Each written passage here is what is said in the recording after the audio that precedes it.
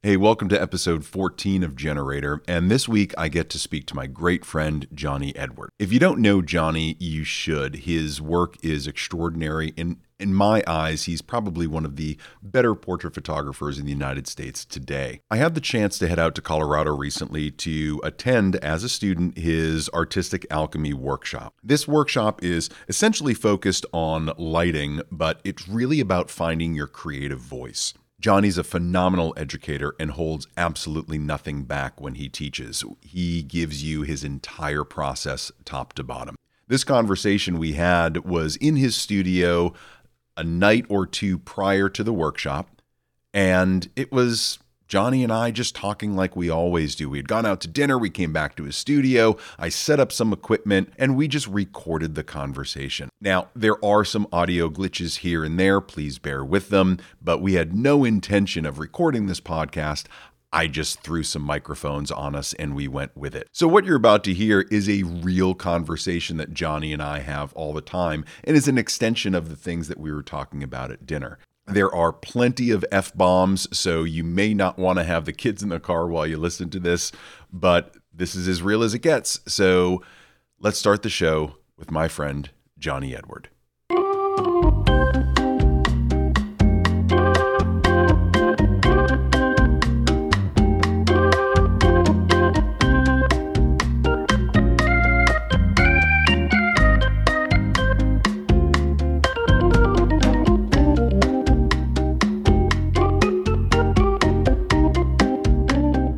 How you doing, man?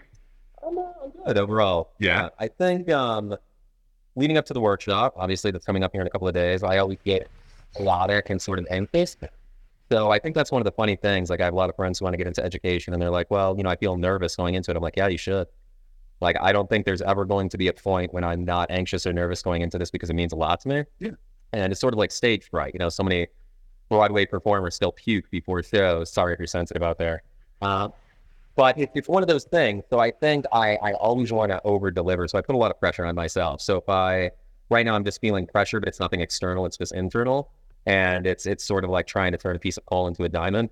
So I'm forever compressing myself into something more aspirationally.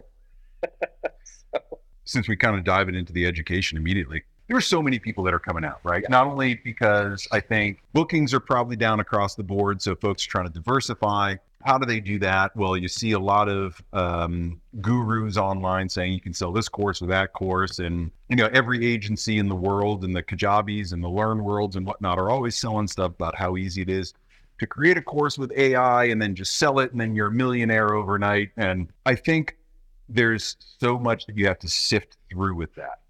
Once you find your collection of educators, then you have to figure out which are the ones that really resonate with you. Do they have any level of pedigree behind them? Do these sound like everybody else? What is it that they're doing? What are the gaps in my own education? Do I need what they're offering, or do I just want to go touch the magic and be at that workshop? Am I going to the workshop to learn anything? So I think people look at education, especially people that keep a student mindset and want to get better over and over. It's getting harder and harder to find trusted educators, right? Because if everybody's selling something for $49, then, it's easy to buy that and it's easy to dismiss it too. Yeah.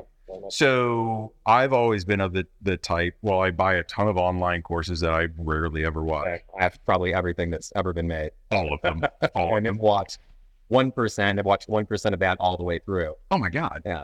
You get distracted and you're just kind of like, all right, well, yep, that was 14 minutes of my life I'm never getting back. Yep. I think that's why I come to workshops like this, because coming as a student to learn, I go to probably one, maybe two a year. And I'm not talking conferences and whatnot, but like actual workshops. And I haven't done one in a couple of years, I don't think.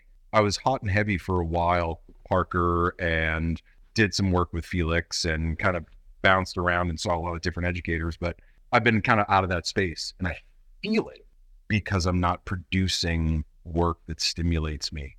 And so whenever I feel that, I'm like, I need to get back in the classroom. I need to learn some things, or at least brush up on things that I've forgotten. Do you find that when people come to workshops, what do you see the intention as? Are they coming to learn? Are they coming to touch the magic? Are they coming to shoot in a studio like this and build a portfolio? What do you see? Because there's no right or wrong answer. Everybody's got their own reasons, but what are you seeing a lot of? I think there's a big variety, like with all things. I think for this, in terms of like the workshops that I run, people tend to come because they want to reconnect to themselves and their art in a meaningful way. And I know that's a big vagary, but a lot of times people who are running businesses, often very successful businesses, and they're going through the motion. So they're doing headshots, corporate branding, commercial work, whatever that might be. But there's a dissonance in terms of them actually feeling impassioned to pick up their cameras and to create, or for them in terms of creating work that's actually significant to them. So they're either not setting aside time for whatever reasons to create for themselves, or they are creating for themselves and they're feeling unfulfilled and disconnected from what they're creating. So, I mean, these workshops tend to be a sort of manic, chaotic mess of creative energy. And so people come in and they're challenged to do different things and try different things, and they're exposed to different types of individuals and so much diversity and inclusivity and ways of lighting and ways of styling and ways of building sets. So it's literally this overwhelming 2 days that I think is almost short-circuiting, but then it's almost planting the seed so that they could take that back and do something hopefully more substantial for themselves. And that's the way that I try and differentiate myself. There's so much work out there on how to do a single lighting setup, and you measure out a light from here to here, and it's exactly 45 degrees, and you have a Rembrandt triangle. It's all very formulaic, and there's nothing wrong with that. I think that there is merit in formula, or it's how to make your first 5K sale, 10K sale, how to be a 6-figure photographer. There's nothing wrong with that. Obviously, we have to make money, but I don't have any interest in teaching that. That's already an oversaturated marketplace. So I wanted to say, hey, like, let's get fucking weird. Let's fuck it up. Let's address what's challenging us. And obviously that's different for each individual. And let's come together as a community and say, like, hey, ultimately we're all vying for the same thing.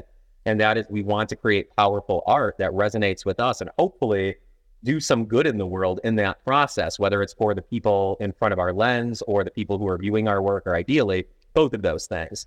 People tend to come here because they want to reconnect with themselves. And in some cases, it's just because they want to hang out. There is that. Some people want to come and say, hey, like, I'm really there to go out for dinner and have a couple of tequila shots, or whatever that might be. Some people come here simply because they know the type of diversity that I work with. We're going to work with 10 to 12 different models. So if you're trying to build your book, this is a great place to do it. Some people come here because they just want to spend time with me, when I don't know why anyone would want to do that. But I think it varies. But ultimately, I think the tide that's sort of bind for everyone, including myself, is wanting to create from a place of individuality and authenticity, and do so in a way that lifts people up in that process. Are you seeing that message get across to students before they come in? Like, start thinking about these things. What does your art mean to you, right? Because you can give a lecture and an inspirational locker room talk and get people stoked about art, and then start shooting and they fall into the rhythm of just shooting in the studio without thinking about what they're trying to say or what they're trying to do. There hasn't been too much talk in the past couple of years about the self-value side of life and the mental health side of things. I've seen in the workshops that I've gone to, it's probably about a 50-50 split, where you have people that are coming in that have their voice and want to figure out how to refine it, make it sharper. And then you have a lot of folks that come in that don't know, maybe exploring, maybe they're just kind of kicking the tires on this style or that style. Maybe they've never done fashion or never even worked with constant lights or strobes, and they're trying to figure out what they want. Both are valid. It's easy to sell technique. It's easy to sell process and workflows. It's harder to sell thought. Right. And so what I've seen you do really well, what I've seen Parker Pfister do really well, is focus on that mental side of what we do. Right. Yep. And make sure that at least if you don't explore it fully, you have an understanding of why you're here and why you're doing the thing. Do you feel like that's pretty common across the education field, or do you feel it's pretty glossed over and let's just get to the techniques? I feel like it's pretty glossed over. Yeah. I think inherently, if we're talking about the mental side of things, if we're talking about intentionality, if we're talking about purpose, if we're talking about voice, these are inherently intangible elements. Right. So if I'm teaching you how to use one light to achieve moody lighting, whatever you want to, these words are silly today, because moody to you is not moody to me and vice versa. But if that's easy, because I can say, hey, we take a 7-foot umbrella and we put it roughly in this position, and you could jot it down in your notebook, or you can take photos of it and you're like, well, I have a new technique in my arsenal. Technique is simple to teach and it's straightforward. To delve into these other things like intentionality, like purpose, like place, like fulfillment, like voice, it's very murky territory because it's subjective. It's something that we can't physically hold in our hands. So we're sort of working in the ether with that. And I think it's a scary territory for a lot of people, and especially for educators. You would have to have done some serious self-work over a period of years or a lifetime to be able to, I think, effectively, I don't even think you could teach it, but guide people to some extent, or act as a guidepost for people so that they can discover that for themselves. I don't think that's something I could give to you or anyone else who comes to a workshop. I just hope that I could point you in the right direction so you can unearth that for yourself. But generally speaking, I think that so much in the education industry tends to be fairly vapid. You know, we stay at the very surface of things and you learn some techniques and you're like, here's a new lighting style, and you go back and it's not yours. No one's really talking even about the intangible of how to see light. You know, and if we think about all of these workshops and sort of education things that I've seen coming out recently, right now there's this big push on constant light. Right. So it's, you know, how to shape constant light, the power of constant light, and it draws people in. I mean, there's no special considerations when you're using a constant light versus a strobe. You know, if you have equal power settings, and that's kind of curious to get into technically, but at equal power, you're going to get the same quality and caliber of light. But for me, I don't want to call it snake oil, but it's sort of a cheap money grab, because you are taking people who may already be very adept at working with strobes and telling them they now need to come to your class or buy your online tutorial to learn how to work with constant light, when in reality, it's much simpler than working with strobes. So you're taking a pseudo-complicated subject, making it very uncomplicated, and then repackaging it as essential knowledge of some sort, and that just comes across as very disingenuous to me. Something that kind of you said in there got me thinking about, like, I never went to photography school. I never thought I'd ever be a photographer, right? So I had no plan on doing it. So I have zero formal photography education outside of workshops, online, experiential over 12 years, just doing the thing. But I don't have a lot of that foundational, fundamental photographic knowledge that you used to have as a photographer. As the barriers to entry have dropped, as techniques have become much more approachable, gear is much more affordable, the barrier to entry to photography is pretty low, right? So what I'm seeing is people that are just not versed in fundamentals. Not saying that that's even their fault. It's just we've created an environment where if you just watch these few things, you can produce these beautiful images. And there's like a huge appeal in that, right? And that's what got me into photography. I was just like, I'd love to be able to do that. It must be a really nice camera. So I think we're just forgetting that people have forgotten how to think critically about what it is they're working with, why they're working it, what the look they're trying to get. How do they accomplish that? What is the difference between strobe and constant? I just think we've forgotten to start at the beginning. And we're just kind of jumping into the middle of the movie, and we're teaching people how to jump in at the middle of the movie. And we're skipping all the stuff of why do you even want to be here? I saw that out at TPM all the time. We were talking about this. At the Portrait Masters, and I'm working in this booth, and I'm trying to help people to the best of my ability. You know, everything there is set up so that you can come into this booth and get a beautiful picture with the lighting that's set up. If you know nothing about photography, you can come in, read the settings on the wall, use the trigger, get a beautifully exposed photo. Now your direction and all that stuff is up to you, but you can get a beautifully exposed photo. I'd have folks walk up and they say, you know, okay, I'm ready. I'm like, all right, well, what are you going to do? Want to introduce yourself to the model, you know, talk and maybe figure something out. People were kind of taken back, but I got people thinking about, well, what is it that you want to do? Do you want me to turn this up? Do you want to turn down? Do you want me to move it to the side? Do you want me to lower? What do you need? Well, why? The settings are there. Well, what is the look that you want? And I'm probably oversimplifying, making a huge generalization, but I just don't feel like people are looking at their own art in that way, thinking about what it is that they want outside of a certain style. I want light and airy. I want contemporary. I want moody, right? but they're not thinking about why. What's the story? Yeah, very much so. Well, and I think even with that, someone can use one of those parroting words like moody, but like, what does moody actually look like? Right. Is that dead shadows? Is that backlit? Is that this? Is that that? And I mean, one of the simplest ways I think to break this down is so often people will come to me at things like this workshop or at conferences, and they'll take a photo and they'll show me the back of the camera, and they're like, Jonny, what do you think? And like an armchair psychotherapist, and I go, what do you think?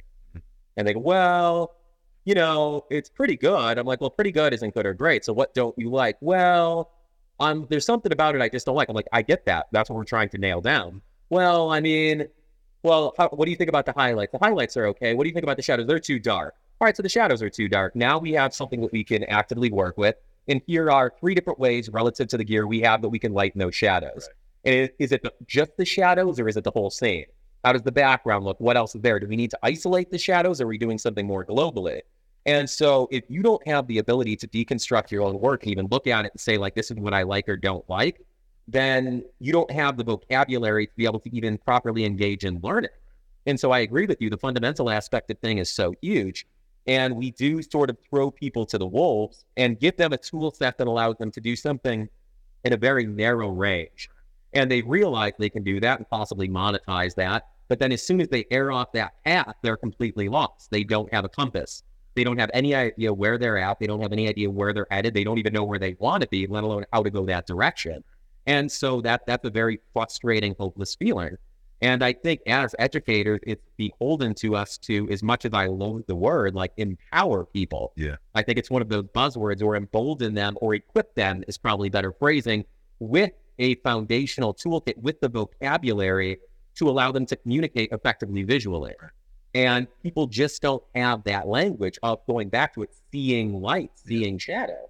When we were doing the Artist Forge forever, we were doing these 1-2 hour podcasts every day, and we would teach visual literacy, just getting people exposed to looking at images in different ways. Yep. All right, let's not judge the image. Is it good or bad? What are we seeing? Yep. Is there a story? What's in the foreground? What's in the background? What are the elements? How's the composition? How's the light? Parts of the image that a lot of times we just fly right by. Yeah. We don't even think about it because we're only focused on the lighting or the shadows, or, oh God, it's too dark. But look at that expression. That expression is everything. Yeah. We might be able to do something in post to get it closer without having to retake that shot. Yeah. Look at the thing in totality. And are you seeing something that feels good to you? Yeah. And if it doesn't, all right, let's change it, right? But I think it's that visual literacy part where people they're inundated by what's on social media, right? The people that they follow, right? And they're seeing Jonny's style, they're seeing Matt's style, they're seeing somebody's style that they want to emulate. And so that's all they see. And they forget about their own spin on it. Very much so. And the why. Because if I'm not getting the same light as Jonny, then I'm not a good photographer. Right. And it has nothing, absolutely nothing to do with that. It's interesting to me that I'm finding, now, again, no art school, no art history, right? I read books, I try to anyway, the words confuse me. But, we were talking, on the same line, we were talking outside about Irving Penn, Peter Lindbergh, right? And looking at coffee table books, and you're looking through all this stuff and trying to get inspired and look at how they built this massive body of work. And most photographers that I talk to these days have a certain style, but I don't see them creating large scale bodies of work over a period of time. Yeah. They've got clients, they might do 1 or 2 creative shoots a year, something to that effect. But they're not incessantly shooting for the love of shooting, for creation's sake. And I see you doing that a lot. I know it's kind of mixed between the jobs, but how important is building that body of work over time, not for accolades or judgment, but just for your own creative journey? How important is that for you to just keep building it and keep building it? I think it's essential. Yeah. I think that creative play is so essential, and the obsession that I think contextualizes it. Yeah. People ask me a lot, like, especially when I first started out, I went from, as we all do, unknown to relatively known fairly quickly. At least that's what it looked like from the outside. And people are like, well, how did you get from point A to point B? We'll just call them that so rapidly. And I was like, fucking obsession. Yeah. Like when you were sleeping, I was shooting. When you were awake, I was shooting. When I wasn't working and making money other ways, I was shooting. Literally, I put in more time in 1 year than most photographers will put in a decade. And that's how I advanced. There was no secret sauce. It's not because I'm talented or genetically gifted or I've said that many a time. Yeah. I've said that a lot. It was literally the time I invested over. I think that what you just cited is really key too. This idea that someone has clients, they have a business, it's going well, and they create once or twice a year. Once or twice a year, think about that, like 1 or 2 shoots for yourself. How are you going to grow? And 9 times out of 10 for those people, which I think are the vast majority of people, in those 1 or 2 shoots, they're still not creating for themselves. They're going, well, this is going to be perfect for my next marketing campaign. This will appeal for 40 over 40. This is going to do this. This is going to do that. So it still has an endpoint. So it's not art for art's sake or creation for creation's sake, or they're in there trying to nail down a specific technique. And so there's an expectation that then precludes them from exploring. And so there's no evolution because there's no failure. And especially in Western society, I think we have such a negative connotation of this idea of failure. You say failure in a room full of any artist, but obviously I know photographers better than any others, and everyone cringes. You go failure and they turtle up. They go into their shells and they start shaking. They're calling their therapists. And it's tantamount. Like, I got a great idea. We're going to do this. We're going to put the model in this, and we're going to put them in front of this backdrop, and we're going to put this fucking light on it. And then I come out and I shoot 20 frames and I shoot 20 more. I'm like, that's a terrible fucking idea. This right. I bombed it. I couldn't make this light. I couldn't bring the vision to light, or my vision didn't manifest as I expected it to. Right. And I scrap it. I move on to the next thing. But that step, that you can call that failure or experimentation, however you want to phrase that, that's how I get to the next place where I find what I love, where I find what resonates, and where I find something that feels. There's an intangible feel. And I think we've lost sight of that too. Human connection. You know, we're so focused on lighting, we're so focused on tonal cohesion, on textural cohesion, on set design, that we forget about connecting with the person in front of us. And I think even with me, a lot of people come and they're like, well, I just love your work. And I'm like, why? Well, you have really nice lighting. I'm like, a lot of people have really nice lighting. A lot of people have really nice set design. But I think what I infuse into my work is a genuine love and adoration and respect for whomever is in front of my lens. And that's an intangible thing where I don't think you coming to me, you don't necessarily want to know my lighting. You want to know what what's that fourth dimension? What's that intangible element? And I can't teach you how to love a person. I can't teach you how to connect with them. I can't teach you to be genuinely interested with the person in front of you. And that's a skill that you can develop. But that goes back to sort of the soft skills and how everything that's taught is a hard skill because it's tangible. And ultimately what we do as portrait photographers or fashion photographers or editorial photographers is humanists. And so as soon as we lose sight of the humanity in our work becomes hollow.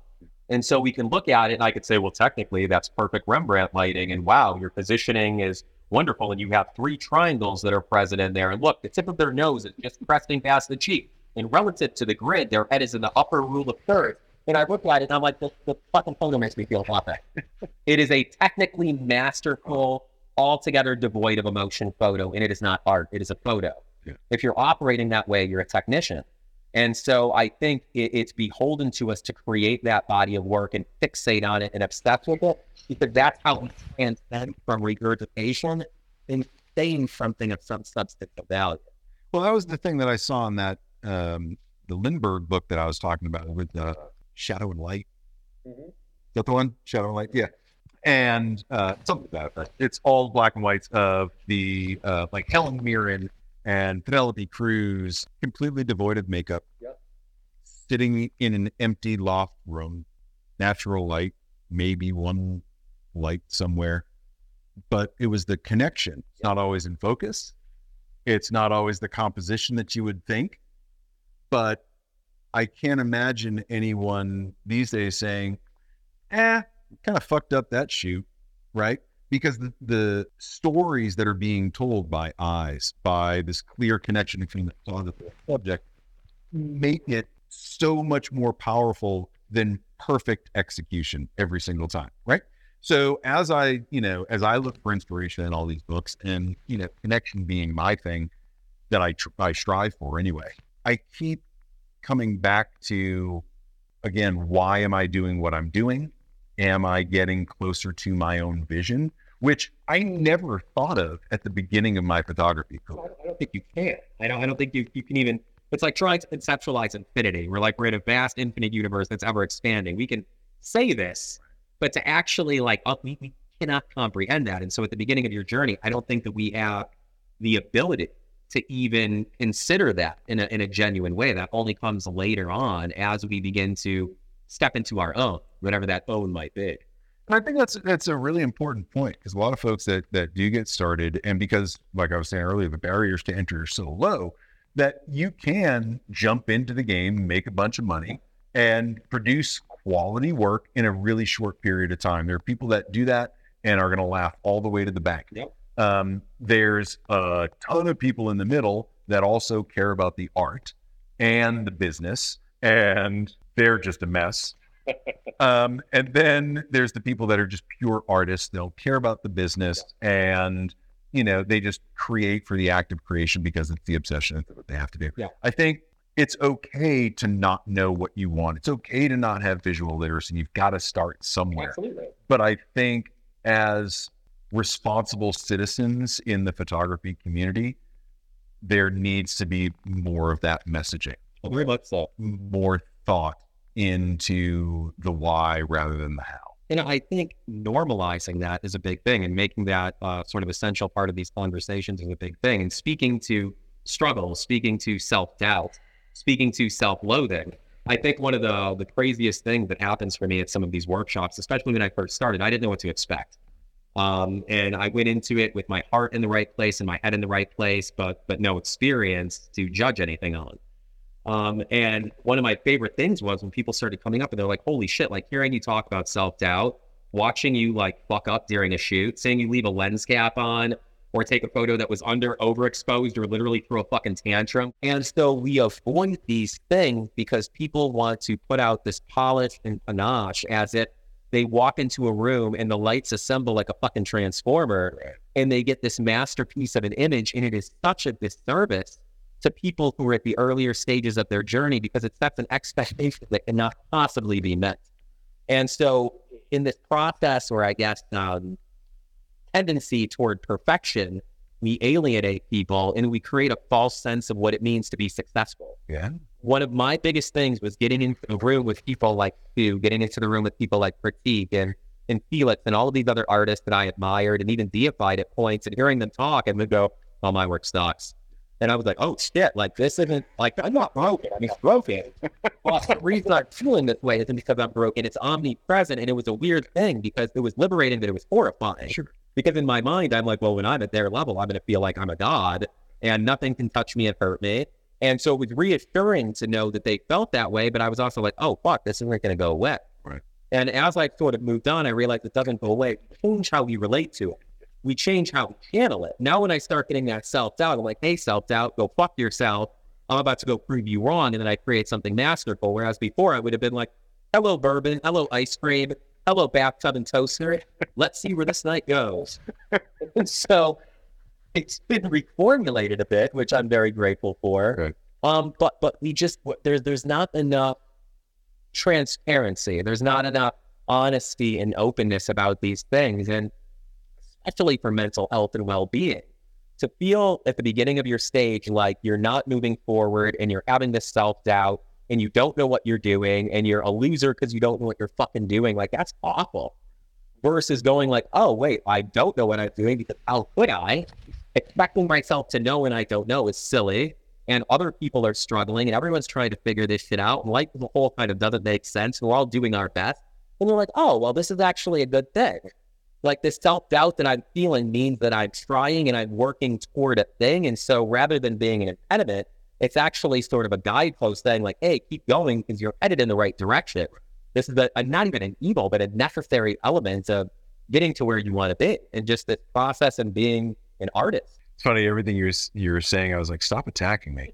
Stop attacking me. Yeah, we're all there at the beginning, right? We all have all the self-doubt. I know that when I started photography, I didn't know what I was doing. I was going to the gun range with my camera and taking photos of me and my friends.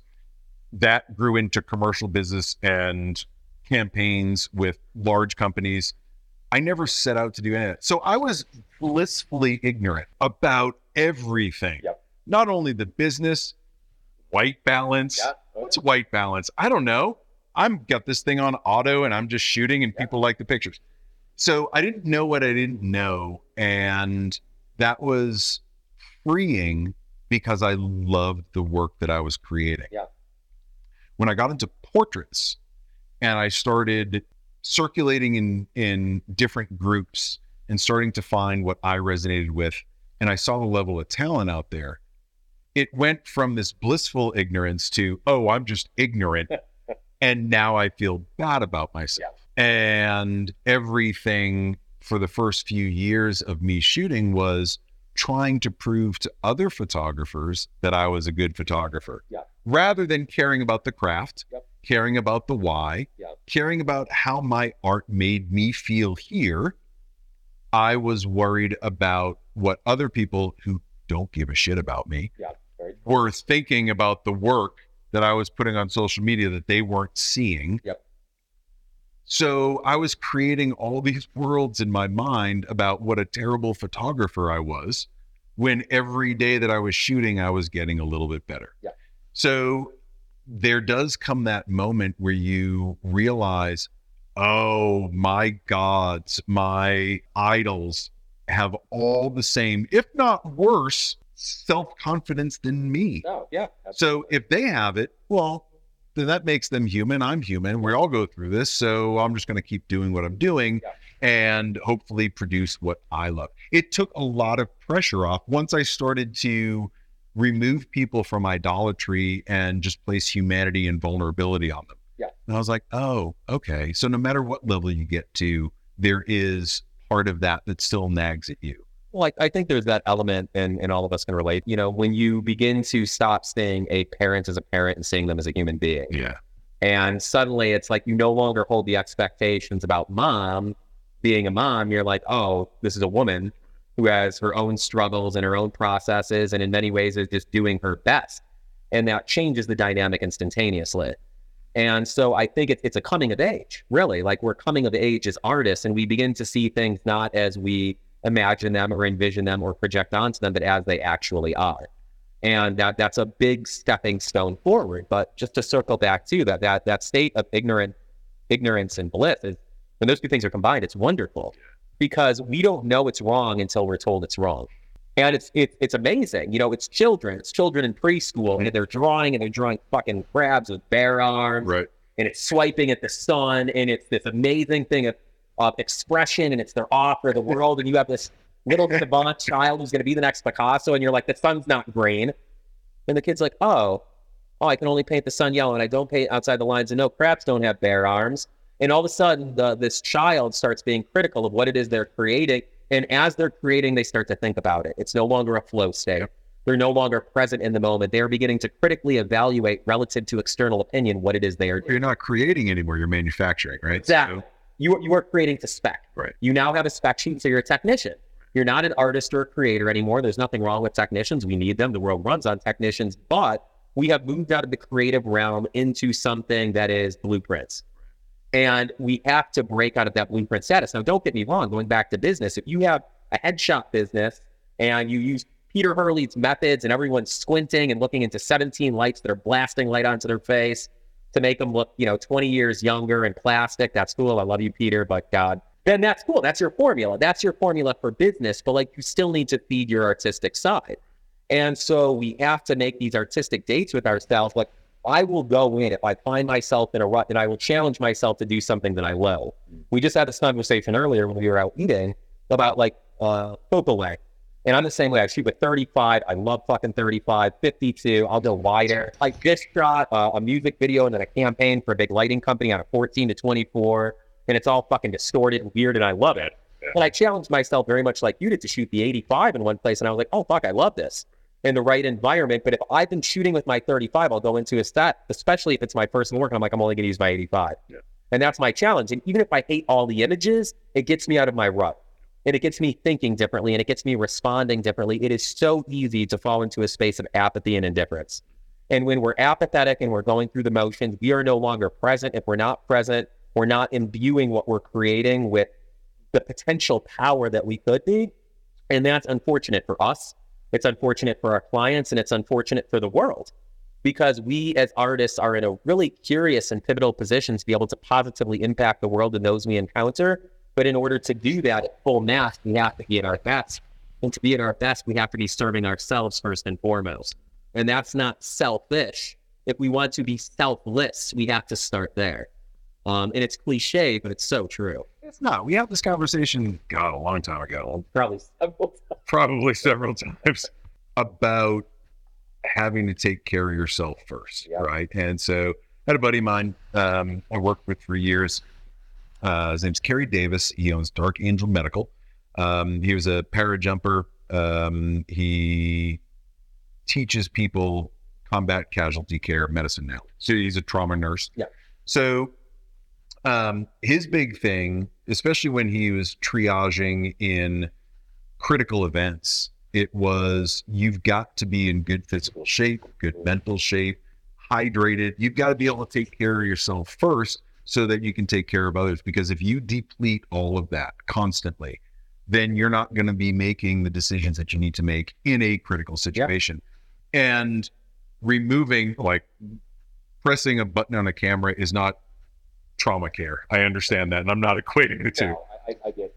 But all I'm saying is we put so much time and energy into others, into our businesses, into making sure that we're seen, yet to take care of ourselves, create for the act of creation, be that little kid again, have a little bit of ignorance and just wonder and curiosity. And we don't do that. And that is a form of self-care. Yeah. I know that I neglect it constantly. I'm constantly neglecting my own creativity and my desire to make new things because, I got to send these emails. I got to talk to these clients. I've got to go to the studio and prep for my shoot tomorrow, or I've got to get these real estate photos done. Whatever it is, there's always something to take me away from carving out time for myself, whether that's meditation, whether that's going to the gym, whether that's just having a glass of water instead of another bottle of bourbon. Yeah. Like whatever it is, I often sacrifice my own health because I'm telling myself the story that I'm helping others. And I was just going to bring that up. Like you get the nail on the head with that. So to sort of piggyback on it, I think most people, photography is curious in that obviously we work directly with people, portrait photographers. You know, you have a painter, they may paint someone, but there's a lot of isolation. And so I think a lot of photographers who work with people, especially portrait photographers, we have caretaker archetypes. And what that means is that we prioritize others over ourselves. And a lot of that stems from childhood things. And this is not going to be a long enough episode. That could be another time and we can all cry together and mourn and go, Molly, Daddy, Grandpa, whatever it is. But we take care of ourselves. And so there's a certain fulfillment in that. And so we wire our brains in a way where being a martyr equates with being a positive influence, equates with our value. The more I sacrifice of myself, the more valuable I am. If I wear myself down to skin and bone on your behalf, I'm doing something significant in the world. If I bypass you because I need that love, I'm being selfish, and it results in all of these negative things and connotations.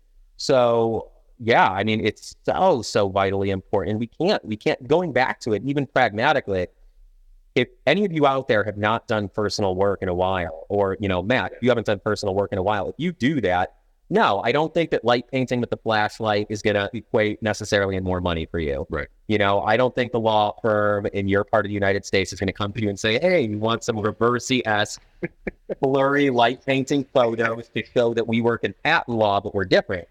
I don't think that's going to happen. But what I do know will happen is when you go to take those traditional headshots, you're going to walk into that office with more pep in your step.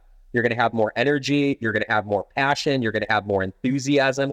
You're going to be more present. You're going to deliver a better service and product to them, and they're going to love you that much more for it. If you're just going through the motions, you step in, and I thought about that. I got to a place in my work where I loathed picking up my camera, and I went, fuck, there are better ways to make money than this. There are easier ways to make money in this. I do not want to be an artist who loathes creating art. That's such a terrible place to be in, and it's so hollowing and so diminishing, and you get to a place where you can feel so hopeless and helpless in that. So it's not optional. Creating work for ourselves is not optional. It's a must. taking care of ourselves is a must. And even at these workshops, going back to it, I'm used to working in the fashion and editorial world. So for me, 16-hour days are nothing. Right. You know, I'm fueled on coffee and cigarettes and whatever else, like it's the late 70s, early 80s, and I'm just going. I'm wide-eyed and bushy-tailed, and at the end of the day, people are like, aren't you tired? I'm like, fuck no. This is what I do, but just that, like 8-hour days can take in a lot. So you do have to be physically sound. You do have to be mentally sound. You have to tend to yourself first. And this doesn't just apply to art, but to everything in life. You know, there's so many of these adages that come across as so cliche and trite, but they're said over and over for a reason. And literally, an empty cup cannot fill another. This isn't metaphysical. This is physics. If you have nothing to give, you can't give anything. And we just, it's so easy to lose sight. It's so easy for me to take care of you. It's so hard for me to take care of Nick. So how do you do it? I journal, I get out into nature, I work out, I eat well, I cook for myself, I create my own art, I spend time with myself, and it changes day to day, and I go through seasons with that. And I think that's the thing too, is we're talking about how like formulaic lighting is sort of rubbish, and that you have to be able to see light and shadow. The same thing goes for self-help. Sure. And that phrase is just fucked as well. But it's like, well, in order to be a healthy, well-adjusted individual, you have to meditate for 20 minutes every morning. If I meditated for 20 minutes every morning, I would cut off both of my feet and throw them out the fucking window. That is not for me.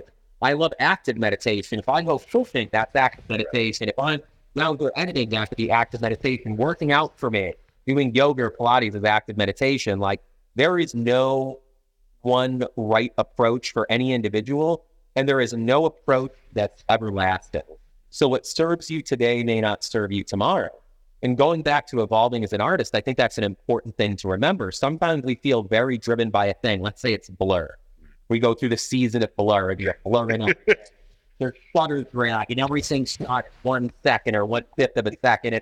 You're talking about how life blurs by and the impermanence of things and everything's ephemeral, and we're all just shadows and dots temporarily manifest in flesh and bone, and you're fucking leaning into it, and you're reading poetry from the 16th century, and you're drinking port wine, and you're just fucking there. And then all of a sudden you wake up one day and you're like, Blur's bullshit. I hate it. That's okay. That's good. Suddenly you're like, I got a macro lens, I have 7 flashes going, I can see every single pore in this person's fucking face. I can see their soul, but I'm here for the deets. I'm going to pixel peep, and that's my new thing. And that lasts for a week or a month or a year. But we get so caught into this idea that we have to maintain, that we have to stay in the same lane. And especially if you jumped into this without being passionate. If it was a career change, or if you got into portraiture right away and someone's like, well, this is how you do it, and this is how you do it right.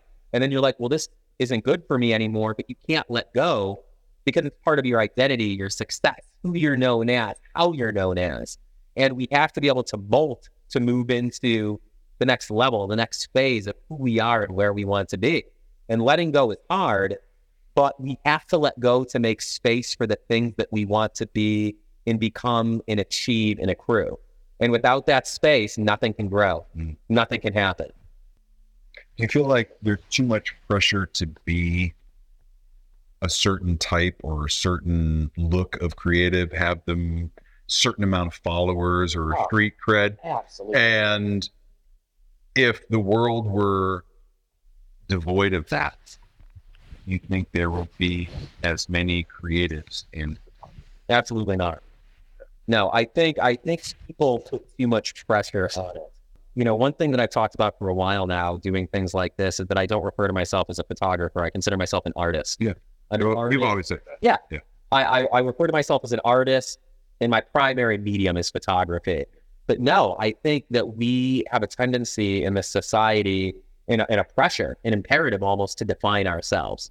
This is who I am. I'm a Libra with the rising sun. I'm a photographer who specializes in editorial portraiture with an airy feel. Well, we're niching, right? Exactly. You're going to market it. I'm a fashionista who likes blue right now. I'm all of these things. And so we turn ourselves into these arbitrary elements. And then that allows people to decide. I'm like, oh, wait, you're a denim guy? Oh, well, I'm a chino guy. We can't be friends. And so it allows us to decide quickly and erroneously if we're going to associate or not. But that pressure is on us always, and especially while always being seen. You know, you look at someone else, well, it's successful, and I shot for the cover of Vogue, but I only have 5,000 followers, so I'm a piece of shit. It's crazy. It's such a weird version of the primal caveman side of us just wanting to belong to the tribe. Absolutely. Just not wanting to get kicked out. Absolutely. Right? Like I said earlier, like that's why I was trying to make my way in the photography world by impressing other photographers. Yeah. And it went nowhere. And it wasn't until I just said, well, this is totally the wrong approach. Like, I don't need to do that, that I actually started to feel really good about photography. Yeah. But at the same time, that comes with an acceptance of a certain level of isolation. Absolutely. Right. And in that, it took me a long time to find the strength to feel okay with that. That, you know, the starving, lonely artist, right, is an archetype for a reason. But I think the lonely artist is less about how many people are in your social circle. It's how you feel disconnected from the rest of the tribe. Yeah. Right. By being out here doing something bold, doing your own thing. And I use bold for the individual. Yeah. Right. And so I think there's always this part of us that wants so badly to be accepted and be proven viable and worthy. But at the same time, that feels false because what we really want to do is over here. Yeah. But if we do that, we'll be alone. And if we're alone, that's the scary, dark place.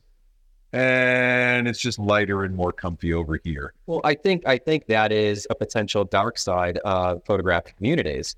You get into something, and there are certain parameters in order to be involved. It's a group, it's a clique.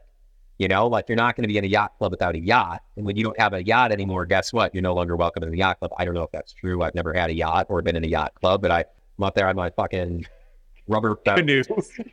You're inflatable. drinking shit. But I think that's one of the things is we get into it and then we do feel that warm embrace, right? Like I'm creating this type of work and people are saying they love it and they're being helpful and they accept me. And let's say it's a community that values soft, ethereal light. Right. Soft, wrapping light. Oh, it's so soft, it's so ethereal, it's so angelic. And all of a sudden you pop in and you're like fucking high noon sun. You're like, look at the cheekbones on my subject. They're structured. They're fucking dimension. This shit is dope. And people are like, oh, you're one of those now? You're a hard light person? Where's the white vignette? Yeah, wow. Oh, that's not soft at all. Those transitions aren't buttery. I'm uncomfortable. Mm-hmm. And so in some cases, you will wind up finding yourself exiled from the community because you no longer fit into those parameters. And that does not... It's down to you whether you feel good or bad about that. Exactly. Yeah. And if you got into something and it was predicated on feeling accepted, and that has fulfilled a void or a pain in you that's probably existed since childhood or adolescence, to step away from that, you're not just stepping away from that, you're stepping away from home. You're stepping away from love, and that can be a very hard thing to do. So it's so easy for us to become trapped and entrenched in these communities. And I'm not saying the communities are one-dimensional and that I'm typecasting them, but they are in terms of creativity. These communities tend to do one thing and they do it really well, but anything beyond that is out of their purview and it's in their periphery. And as you start to step into that, you have to step away from them necessarily to continue down that path. And so that goes back to molting, that goes back to letting go, that goes back to shedding, and the struggle of what it means to come into your own as an artist. And the struggle is fucking real. And I have talks with mentees and just random people who come up to me on the street. Oh, you're fucking Jonny Creative. I got a question for you. I'm like, oh, yay. I just wanted to go grocery shopping. Help me provide some unsolicited life advice.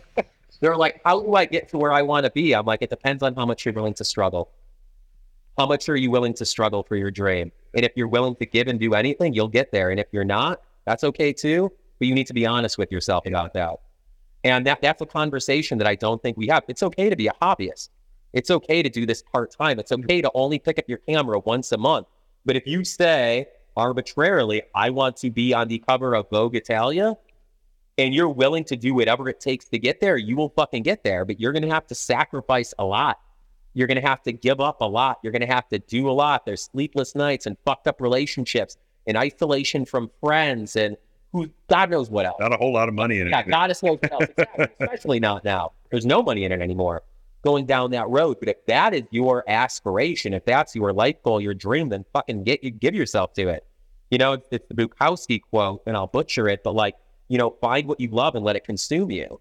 And so I think that I have that I try and have that open conversation with people to say, how important is this to you? Honestly. Mm-hmm. And people always, there's this tendency, we have to say, like, this is the most fucking important thing ever. Everything's the most important thing ever. I would give anything for photography. We say it because we feel that's what we should say, but it doesn't speak to the actuality or our genuine intention. And that's a big thing. Like you had mentioned earlier, and circling back, that intentionality. Where do I really want to be? What do I want to say? What do I want to create? And it ties into self-value, self-worth. What is it that I want? Yeah. Right? What is it that I want in life? Well, that's a big fucking question. Yeah. And I'm not ready for that. What do I want out of my photography? Let's pitch it down a little bit.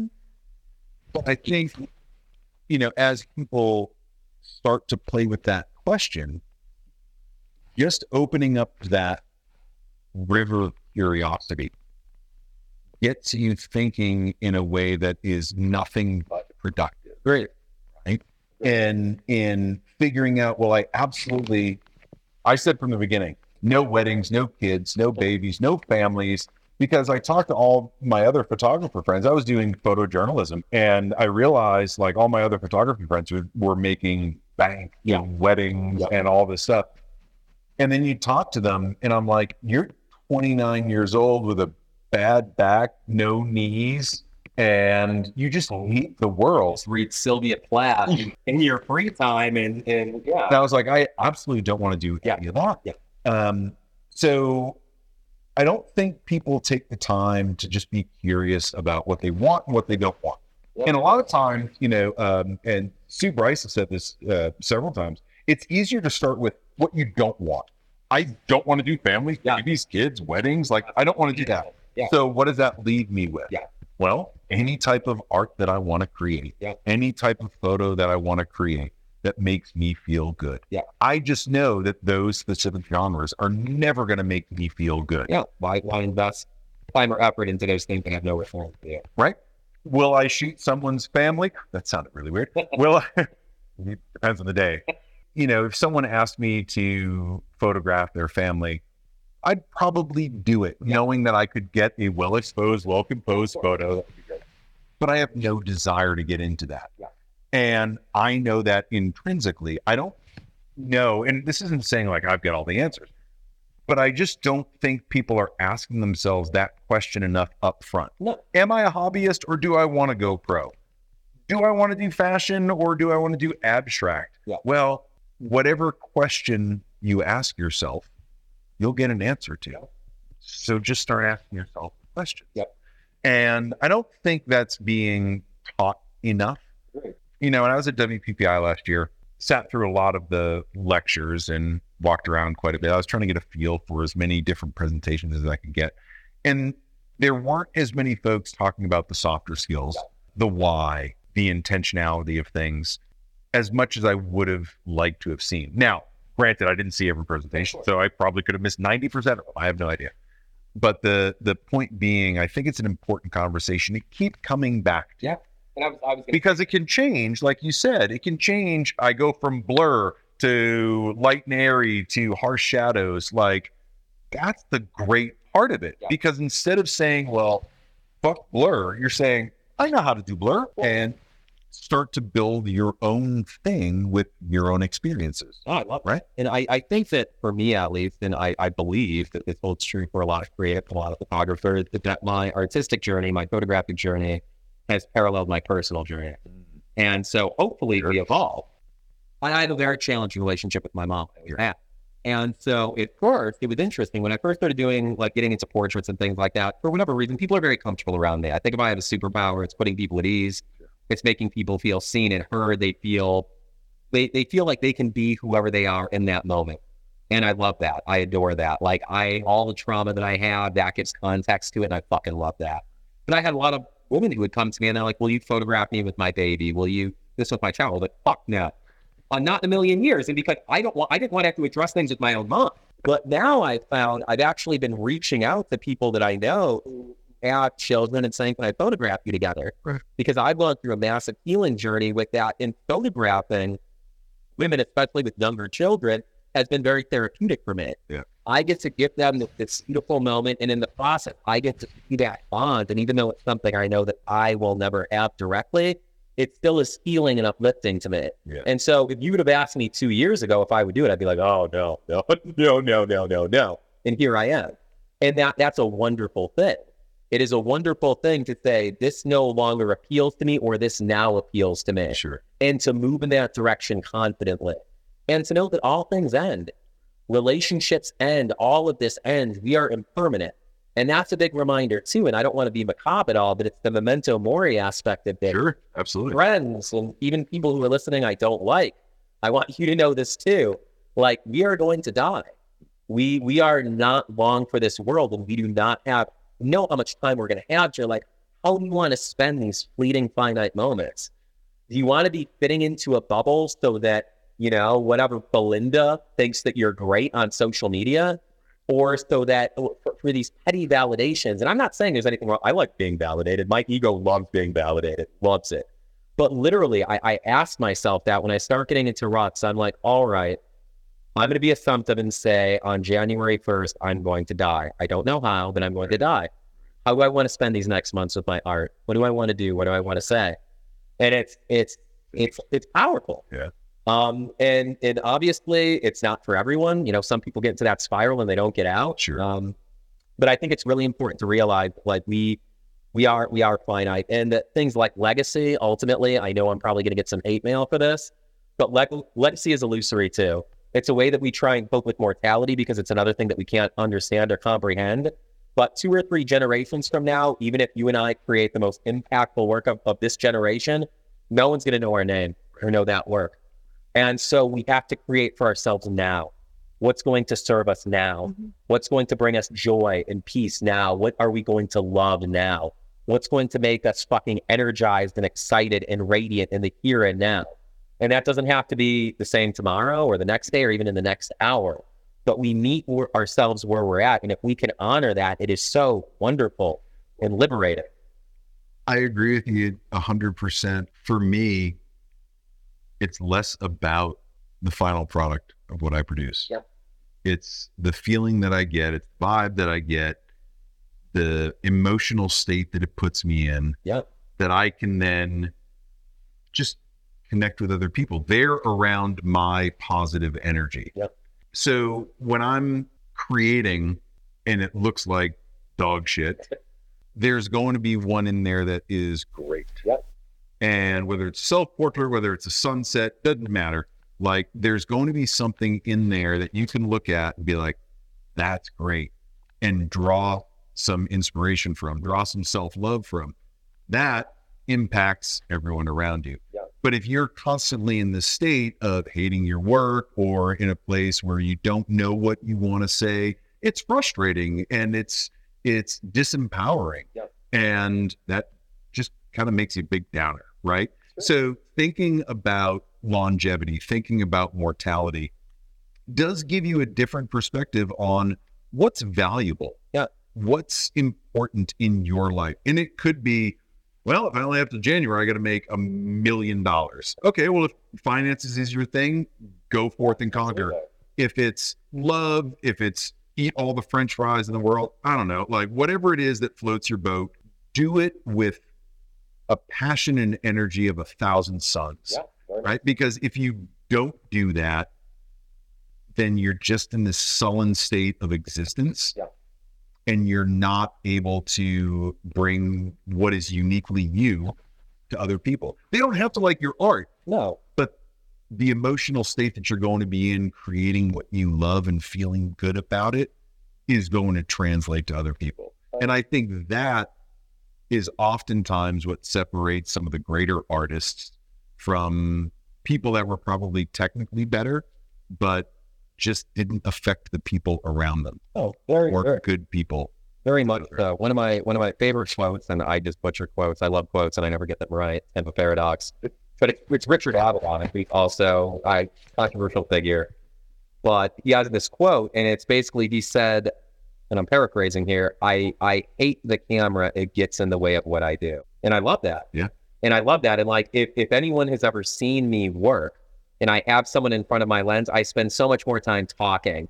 I'm talking, I'm laughing, I'm talking shit, I'm telling stories, I'm poking fun. And then I'll pick up my camera for 20 frames and boom, boom, boom. And then I put it back down because my real passion is the person in front of me. And that actually circles back to the monetary aspect of things, because one thing that I hear a lot, I'm sorry, photographers, but we are a whiny bunch. We love to whine. And I'm guilty of this as well. I'll drink to that. We love to whine. Well, Joe's headshot studio down the road is charging $100 less and they're booked out. Why is this and why is that? Why is this? Well, I get it. It sucks sometimes. You're putting your heart and soul into everything and you're spinning your wheels and you see someone else. You don't see them. You see your perception of them. Right. But you perceive someone else in a way where you're like, well, they're not doing anything and they're getting all of this success. Going back to the experiential thing, some people are fucking amazing with people, but shitty photographers, and they're going to be really successful because people feel great around them. And there is inherently bias when we view images. If Matt, you photograph me tomorrow, we have a great experience, and you caught me where I have a triple chin because I'm back looking like Jabba the Hutt, and it's my crack, and I'm pirate-eyed because I drank too much bourbon before the session, but we laughed the whole time, and it was this beautiful expression of love and brotherhood. I'm going to look at those and go, fuck, man, like, let me give you some money for this. Right. What can I do for you for these? If you get beautiful statuesque photos of me, but the entire time you're telling me I'm a piece of shit and making me uncomfortable, and that's how we get there, I'm going to look at those photos, even though externally people would say they're wonderful, I'm going to go, those are shit. Sure. So someone's experience dictates how they perceive the images.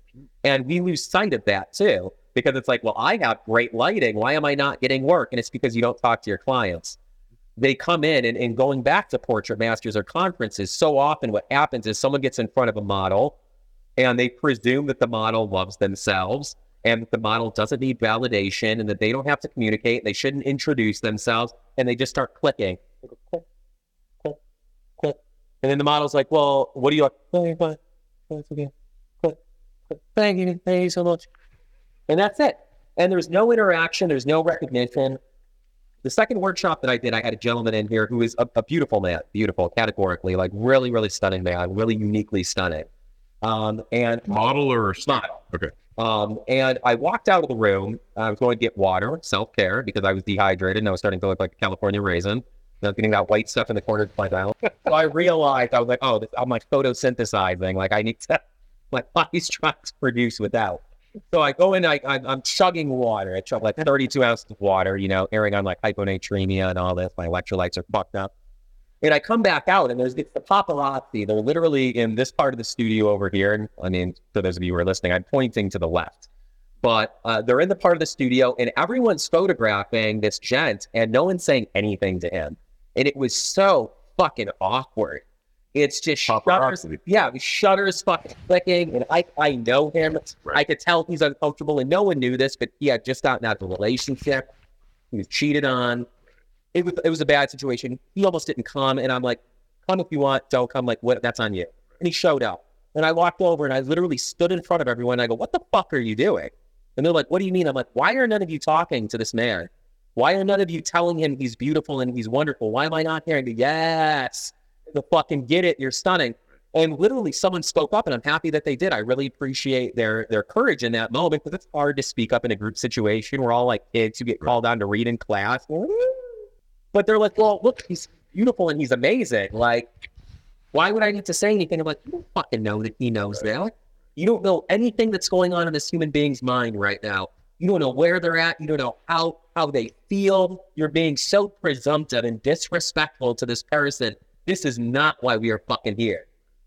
And there was a big pause. I bet. And I was like, oh, there's going to be a lot of people asking for refunds. Mm-hmm. All of a sudden, it changes. The behavior changes in the first person, and I'm not going to name her by name, but she's a dear friend of mine. She's like, oh my God, you're so gorgeous, baby. Yes. And all of a sudden, you could feel it. Like I'm getting the hair standing up on my arms right now. There was an electricity in the air, and his demeanor changed. Sure. He grew 6 inches in height. He's smiling. He's laughing. And it was this really beautiful thing. And I'm so happy that happened, because that was one of the most profound teaching moments that I've had in these workshops, was to say, honor and respect and love the person in front of your lens. And as soon as we lose sight of that, we diminish and we hollow, and we just take someone down. And I never, ever want to do that myself. I never want that to happen in the studio. And that is our superpower as photographers. We get to fucking lift people up. Well, I think in that moment, you gave them permission to be excited about what they were doing, to take the chains off and not feel the pressure of getting a perfect picture of a perfect person. Yeah. You gave them the ability to have fun. Yeah. And just be and just create. And that energy transfer between them and the model and then back and around, it changes everything and it elevates everybody else's creativity, right? Because now it's less the piranhas, I call them. The piranhas coming in and just feeding, and then getting out. Now people are trying to do different things, supporting each other. And it creates a better community, within just the 6, 8, 10 students that you have. I love seeing that dynamic happen. Me too. It takes a certain type of educator to move people in that direction. Yeah. And it also takes a certain amount of time. And sometimes you have that one, that one smoke grenade in every class that is just going to just fuck everything up, no matter everybody else is cool. And then there's, him or her, right? And it can really take the whole vibe out of the class. Yeah. So it takes a certain type of educator to be able to realize all of these dynamics and adjust course accordingly. The workshops that I've held, they generally sell out fairly quickly, and I'm super grateful for that. But I curate these workshops. There are people who sign up for the workshops who I know, I wouldn't make a judgment call, but I know well enough where I won't let them into the workshop. And because I know that it's going to be just that. I know that they're going to come in with a certain energy and attitude, and it's going to take away from everyone's experience. And I value what I provide to the people who are there more than the dollars that could come in from another seat being filled. Right. And I'm not saying this in an elitist way. I know that it can come off that way, but like I would rather eat ramen instead of ribeye if it means that I'm going to create an incredible experience for people. And so that's a point of integrity for me to say, like, I am not going to prioritize dollars over people, dollars over experience, dollars over connection. And that doesn't apply to everyone. I'm in a fortunate position where I can do that. I don't have kids to feed.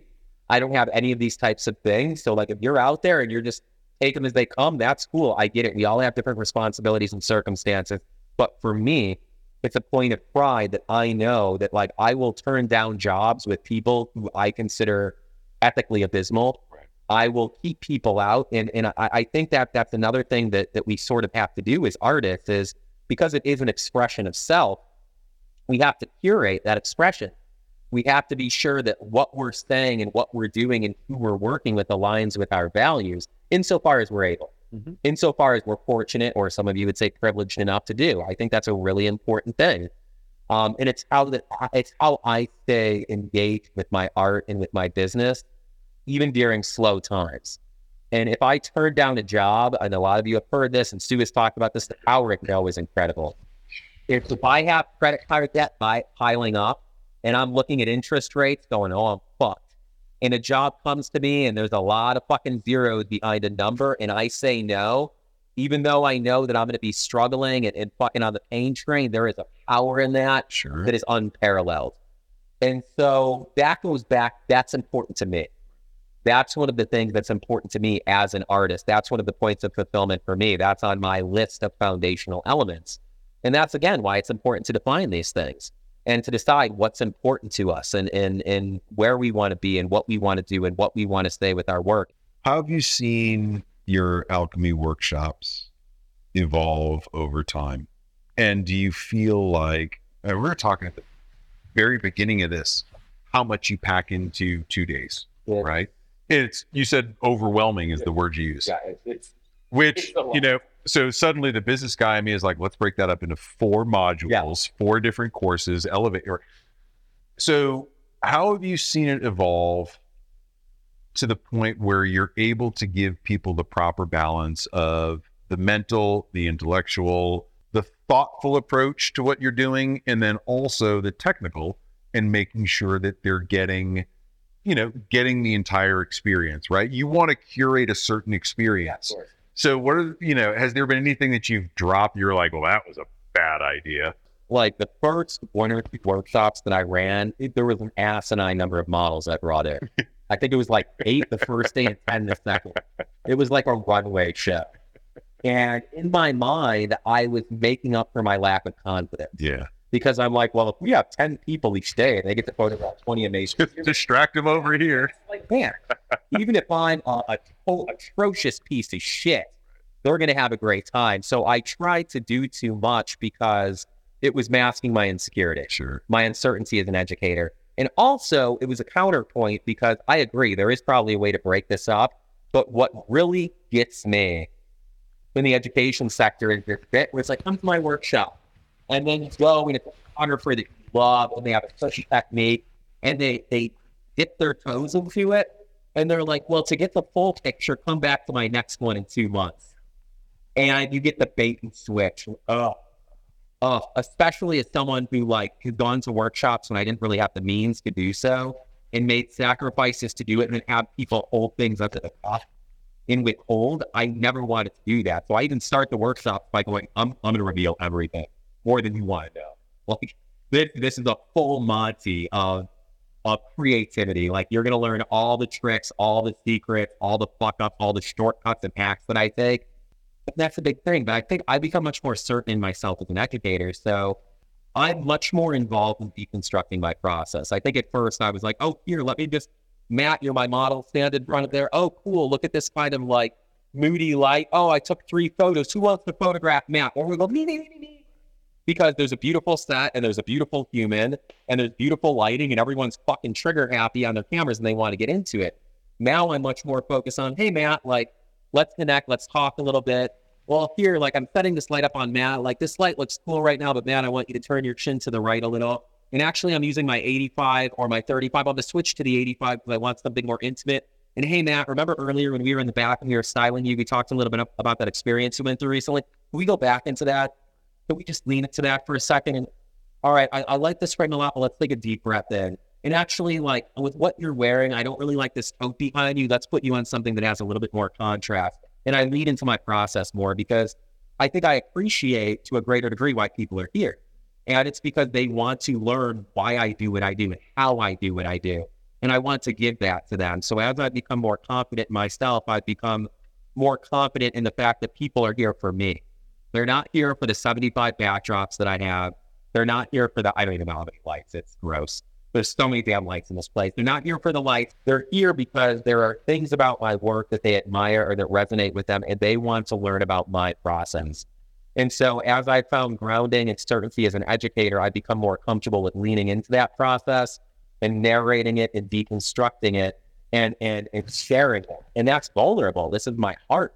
This is my soul. This is my life. People are like, what do you do? I'm like this. What else do you do? Nothing. Nothing. I occasionally, twice a year, get to hang out with a friend, drink some bourbon. This is everything. And so being able to open myself up to that, and I'm so grateful to my students, the students who were there for the first workshop and the second workshop and the third and the fourth. And just as much as I've been part of their journey, they've been part of my own. And I don't think that what I do now is better. I think what I do now is different. And I think it's more authentic.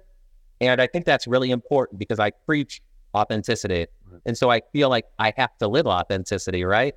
Like there's so much of that in this industry too, where someone's like, well, honor the person in front of your camera, and they objectify the people in front of their camera. There's so many people who are like, don't just chase dollars, and all they do is chase dollars. There's so much hypocrisy and two-facedness, and I do not want to be an agent of that bullshit. Believe me, we could talk for at least through the rest of the Woodford, probably into the Bullet, about hypocrisy, just in general. But I want to come back to something you said, and we'll keep it a bit more positive. Connection being your thing. That's mine as well. At least in my type of photography where I am, culturally, people aren't used to being in front of cameras. Yeah. The backwoods of Maine is not the fashion mecca of the Western world, right? And there are typically times that you get a photographer for a wedding, maybe for the birth of a child. That's about it. Yeah. Right. And hopefully in the subsequent years, you come up with something that you can cut your face out and use as your obituary photo. Right. That's where I'm located. So culturally, getting in front of the camera is a very nerve-wracking thing. It's nerve-wracking for anybody, Oh, of course. regardless of where you are. But photography and portrait photography, high-end portrait photography, connected photography, authentic, soulful photography is not something that is regular in that area, right? So trying to bring that in, I focus my entire business on the connection with the client, right? Having hours of conversation with them before I even press the shutter once, through consultations, through just conversations on the phone, getting to understand how they work, what their problems are, what their concerns are, what their loves are, what do they get excited about, right? All of those things by being curious. And I think that is the nature of true connection, is curiosity. I've seen you in the few places that we've gone around here over the time that we've been together. People know you, people dig you. You're not friends with them, but you're familiar with them. You are connected with them in a certain way. Even if it's just kind of like, yeah, I'm here every Thursday night to get wings or, whatever. You're creating a connection with these people. So it is something you do all the time. Absolutely. You're not necessarily unrecognizable, but you also disarm people with sincerity and with your ability to connect with them. Much different from what they may judge or perceive you to be. How have you been able to teach that connection to others, or the importance of that connection to others? Because if it's intrinsic in you, right, you're not really thinking about it. It's just how you deal with humanity. But it's such an important part of your process. How do you teach that? And no, it's a challenge. First and foremost, it's absolutely a challenge. And it's one of those things, like, if you look at my workshop page, there's a bit about communication. But going back to soft skills, it's not mathematics. It's not a lighting formula. It's not a meter. Like, how do we get to that? And for me, the biggest thing is disarming this notion of having to come across as being infallible. So I think as a photographer, we take on this overly demonched role of having to be perfect. Right. I have to show up and I'm an authority figure and they have to respect me and I know what I'm doing and they look to me and I'm a trusted person. And there's all of this. What's a fear of being embarrassed? Exactly. Right? That's what it is. And we all have that. This goes back to childhood as well. You know, you step up to speak in front of class and you say, "Blah," and then everybody goes, and then you're talking to your therapist about it and you're like, that shit sucks. So I like to play on this idea of unique is our humanness, and our humanness is brokenness. It's fucked upness. It's being embarrassed. It's making fucking mistakes. And so it's a really silly thing. I always talk about this. If I have someone in front of my camera and they're not comfortable, it's scary. It's scary being in front of the fucking camera. Like, I think that's why it's important for us as photographers to be photographed, because we realize, holy shit, there was a light on me and someone had a camera on me and me, and I haven't seen a photo of myself in half a decade. And what the fuck do I look like? And oh shit. It's a crazy thing. So, I mean, I like to lean into fuck-ups and making mistakes. And that's what I try and like teach or speak to in workshops. Like, if I get someone in who's really uncomfortable, let's say I'm tethering into my computer because they're a headshot client, I'll take a couple of photos with my lens cap on purposely. And I'll go, I don't know what's going on with my camera. I don't know. And they're like, oh, Jonny, your lens cap is on. I'm like, oh shit, are you serious? All right. I'm like, wow, you probably regret paying me money, don't you? I really know what I'm doing. And I laugh at myself, and in that moment, the dynamic changes because there's no longer a hierarchy. I'm not up here looking down at them. We're right here looking at each other because I humanize myself. So as soon as we realize that, like, what makes us human are the things that we avoid or try and avoid sharing, we become more connected immediately. And I literally love to learn about people, and that's something you can't teach. And I'm like, if you don't care about people, If you don't want to know someone's story, get the fuck out of portrait photography. Yeah. Like, sorry, not sorry. You don't belong here. It's not good for the people you photograph. It's not good for the fucking industry. If you don't love people and want to know their stories and want to know what makes them tick and what makes them them and who they are and where they've been and where they want to go, you don't belong here. And I always talk about inclusivity, but in this case, I am going to be exclusionary. This isn't for you. Find something else. Take photos of sunsets. And I think what you said is something interesting. You know, having these head tattoos, and obviously, like, I'm dressed up like this, and it gives a certain perception. But if I walk in and I have a Slayer t-shirt on, and I have a giant full nose ring in, and, you know, like, I just had dental work done, and I'm bleeding out of the corner of my mouth, and someone's like, oh, shit. And then I'm like, oh, by the way, Would you like to come in and get your portrait taken? I'm going to create a dress on you. Watch this go. The fraction of that disarms people, Right. because they have a presupposition about who I am and what I am. Right. And as soon as that's challenged, it's almost like the fainting goat mentality where they just go, oh, they become receptive. So I think that's a really wonderful thing. And also, speaking to style, like, you don't have to dress in floral pants and a floral shirt and have, you know, floral tattoos and a flower in your pocket, though I do, and floral stuff. I almost wore that outfit. I bet you did. You look great. But I dress up like this every day, especially for clients. Mm-hmm. Literally, one of my favorite things. There's a level of respect. Yep. Fucking exactly. I walk in and, hey, to those of you who are wearing sweatpants and Crocs out there, if that's your vibe, I'm not going to knock it too much. Right. But when a client comes in and they're like, oh my God, you're dressed up so nicely, for what? I'm like, for you. Yeah. I appreciate you. I respect you. This is an amazing opportunity. I love the fact that you trust me. I'm going to honor that, and I'm going to do my very best for you. Right. And they're like, wow, I'm not here serving them. He's here serving me. Yep.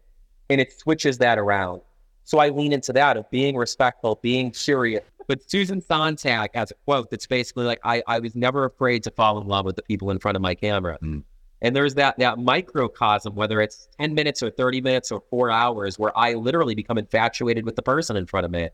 And it's not saccharine. It's not artificial. I want to know. I want to walk away after that period of time and have as much information as possible. I want to be able to call them up a month later and be like, hey, now that you're down in Tampa, St. Pete, how's that treating you?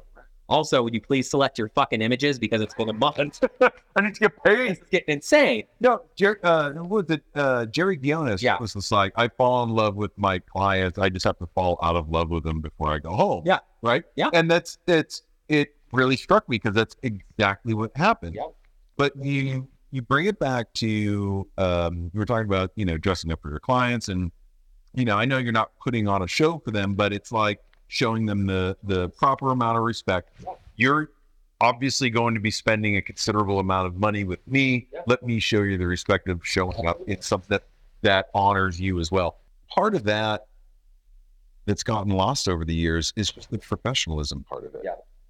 And I think, you know, we talked about it really early on in this conversation about the barrier to entry being low, and the standards of professionalism have also dropped to a degree. Not so much that people aren't producing professional work or they're saying things that are inappropriate. It's just a level of formality. People used to dress up to go on planes. I was literally just going to bring up travel. Right. So flying out here today, and I'm sitting in first class only because there was like no one else on the fucking plane. But I'm sitting there and I'm literally dressed like this. This is the clothes I had on the plane. And jean jacket, black t-shirt, black pants, and cowboy boots. Not informal, not formal. I'd say of the whatever there were 10 seats in first class, this was the best dressed. Yeah.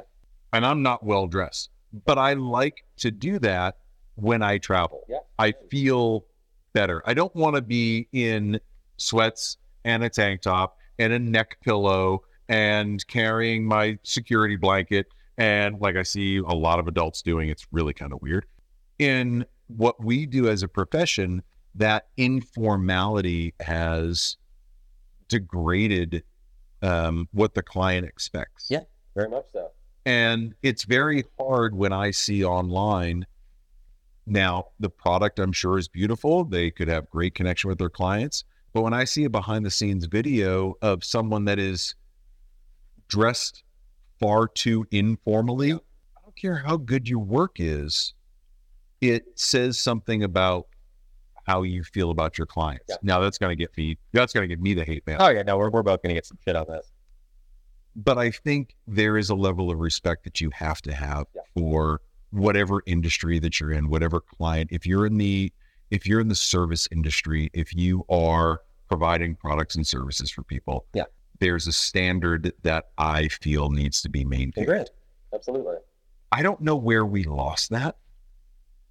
Maybe it was COVID and we were all in pajama bottoms, but I was still dressed like this. But I think, we've lost that formality. Yeah. And it's not for the better. And I know I sound like the old guy shaking my hand at the clouds, but there's nothing wrong with bringing back that little bit of class. No, that little bit of formality. I agree. And going back to I do the same thing, having those hours of conversation before you even click the shutter. I get to know someone. And if I find out that someone loves Yo-Yo Ma and loves cello music and they're really into the scent of sage, guess what I'm going to do before they show up? I'm going to make sure Yo-Yo Ma's playing. I'm going to sage the studio or bring Palo Santo in or an analog scent. I'm going to do all of those things. And they come in and they smell it. And what that says is I listen to what you have to say. I respect you. I appreciate you. And it's a relationship, right? If you're starting to date, I don't even know if dating still exists. I gave up on that years ago. But if you're doing that and you're like, oh, my favorite thing in the world is going to amusement parks and clowns, and this person whom you're intrigued by shows up dressed as a fucking clown and takes you to the amusement park, holy shit. They actively listen to what you have to say. Now, I hate clowns. I love amusement parks. I love me a juggalo. Yeah, well, I see people but I mean, if someone does that, there's so much respect. And I dress, I think this is worth noting too, I dress relative to client aesthetic. Sure. I just shot a music video for a friend's son, and he's an amazing, burgeoning artist. And it's EDM, and it's kind of hardcore mumble rap. I didn't dress the way I'm dressed today. I was in all black, but it was still fresh. It was my thing. Sure. I had checkerboard socks, but it's the same thing. I'm going to take into consideration what they're into. If they say their favorite color is blue, I'm going to fucking wear blue. And they walk in and they're like, holy shit, Yo-Yo Ma's playing and you're in a blue suit and there's stage in the air. Wow. And they feel valued. They feel appreciated. They feel loved. They feel respected. And for some people, regardless of where they're at in their life, that's the first time they felt those things in a really long fucking time. And if you want to talk about setting a precedent for someone to sit down in front of the camera and be vulnerable with you and be open and receptive to you and give themselves in those moments to you, that's a beautiful way to do it. But if someone comes in who loves cello and they love blue, and I'm wearing fucking green and I'm playing death metal, and they say they hate the smell of baked cookies, and I'm like, I don't give a fuck, I love cookies, and I'm baking them in the studio and munching them, I'm like, you said you love pastels, get on that fucking primary red and let's go. And then my reasoning behind it is that I'm an uncompromising artist. No, I'm a fucking asshole. And I'm inconsiderate, and I don't value the person in front of me, and I don't value their time and their humanity and their money, and there's no excuse for that shit. So it goes back to honoring and respecting the person in front of your lens, whether they're paying you or not. And I treat everybody the same. I think that's another big thing. I've seen that happen with photographers. I've been lucky to be an assistant to some really talented photographers. I've been unlucky enough to be an assistant to some really shitty photographers. And not in terms of their work was great, but in terms of who they were as people. And someone comes in and they mill them and they diminish them and they treat them poorly and it changes it. So yeah, it's an honor, and with it being an honor, it's a responsibility. Sure. We have a responsibility to do our very best for the people in front of us. And I also think that I'm in a different position than most people because photography saved my life. I was in a horrible place probably 8 years ago when I picked up a camera again. I was fucking going through intense withdrawals. I was fucking suicidal. I was depressed. I didn't leave my house for 2 months. I was in bad shape. It was one of the lowest points of my life. I got a camera as a means to try and reconnect with myself. I still remember getting it. I still remember finally going outside and I lost 30 pounds. I looked like a fucking scene from Train Spotting. I walk across the street and there's this fucking lake and I'm shaking because I had agoraphobia and severe anxiety. And I'm hiding behind my camera and it allowed me to go out. And then I walk across the street to the park and there's this beautiful crimson red sunset. It's reflecting off this glassy lake. I can feel the grass under my feet and smell the air and hear the birds. And I sat down and there's people around me and it was so weird being amongst people and there's families laughing. And I'm like, what the fuck is that? And it was like offensive. And I take this called a loving relationship. Yeah, I don't know. That's weird. That's fucking weird. But I take this photo of this Sunset, and it was with a Pentax K3, this little crop sensor camera, and a little nifty 50 on it. And I looked at it, and I just started fucking crying. And I just started laughing, and then I started crying, and I'm laying in the grass. I was a crazy person. I looked like a fucking crazy person. They definitely took the kids off the playground and went away immediately and called authorities because I seemed so out of my fucking gourd. But for 3 months, I felt like I was drowning. And in that moment, I was able to take a full fucking breath. Yeah. It saved my life. Yeah. Literally, I would have died or killed myself. And I'm sorry if that's triggering for any of you, but that's my fucking story. Sure. And I have to own that for me. And so that's how I honor this craft. This craft saved my life.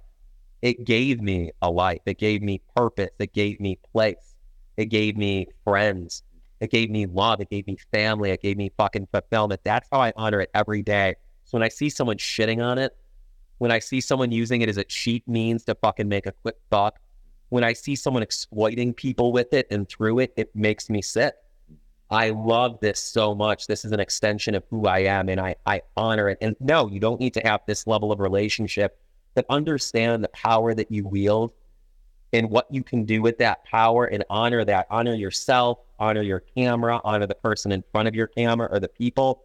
And if you do that, if you give yourself to it from that point of view, I fucking guarantee you're going to love what you create, and you're going to make fucking money, and you're going to find success. But give yourself to it and fucking be passionate. And if you're not, you can put down your camera and that's okay. You know, but just really respect it.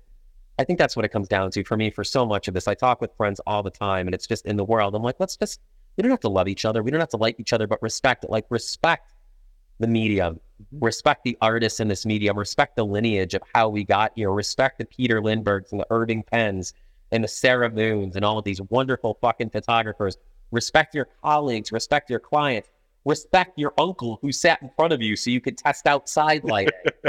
Operate and create from a place of love and respect, and these other things will fall into place, and you'll find your voice, and you'll find your fucking art, and you'll find your method, and you'll find your peace. But give yourself to it, and it will give back more than you could ever fucking imagine. But it all starts there, and without that, there is only without. We change lives, we change people's perceptions of selves, or if nothing else, we just allow people for a moment to feel seen in a world that does not see people.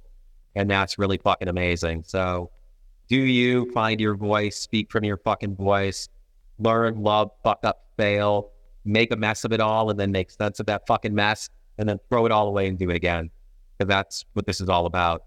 And hopefully you get to do something really incredible before, you bite the dust. That's what we're all trying for. So yeah, it's been great. And if you want to send hate mail, it's info@JohnnyEdward.com. I thought you were going to be Matt at Stone Tree Creative. I will respond eloquently, but very passive aggressively, and I don't have anything better to do with my time at night, so let's fuck it up. So I'm going to land the plane right there. I think that was a perfect way to end. Man, thank you for letting me do this. I'm so excited for this workshop. I can't tell you what it means for me to be here. And steal everything from you.